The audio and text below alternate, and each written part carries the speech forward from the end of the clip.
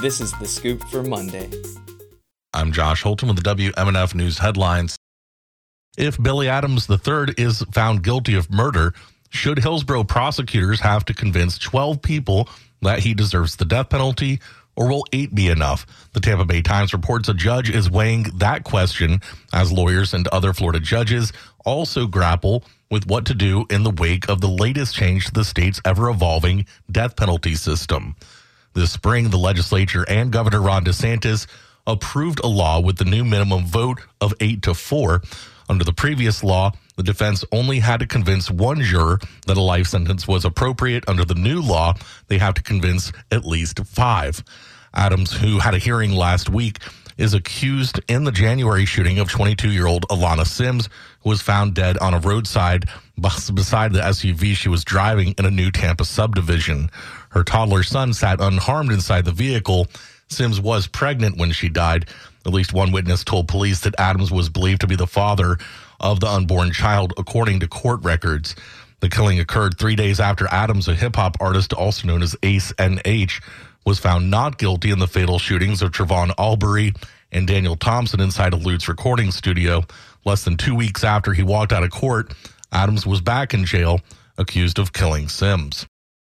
Tampa police officers say they responded to the 14,000 block of River Edge Drive yesterday morning in reference to a woman in her early teens who sustained serious injuries as the result of multiple stab wounds. According to a press release from Tampa police, upon arrival, officers located 2 victims, a woman in her 30s who sustained similar injuries and the teenager. On scene, the woman was pronounced dead. The teenage woman was transported to a local hospital where she was pronounced dead. Based on the preliminary investigation, both victims are related to each other and are known to the suspect. At this time, detectives are working to determine what led to this incident. Anyone with information that could help is asked to call Tampa Police at 813-231-6130. A Palestinian student group at the University of South Florida is suing the school and the state. The group, Students for Justice in Palestine, say their free speech rights are being violated. Last month, the state ordered its 12 public universities to disband chapters of the group for expressing pro-Palestinian views. Rosa Tawil is an attorney on the case. They cannot choose a viewpoint on which to censor. That is absolutely against the Constitution. She says the order has created a chilling effect on campus and that some students have received threats for supporting Palestinians. The ACLU filed a similar lawsuit on behalf of the students of the University of Florida. Officials at USF say they have not deactivated the group and are still reviewing the matter. Police say a suspect has been arrested in the shooting of 3 young men of Palestinian descent who were attending a Thanksgiving holiday gathering near the University of Vermont campus.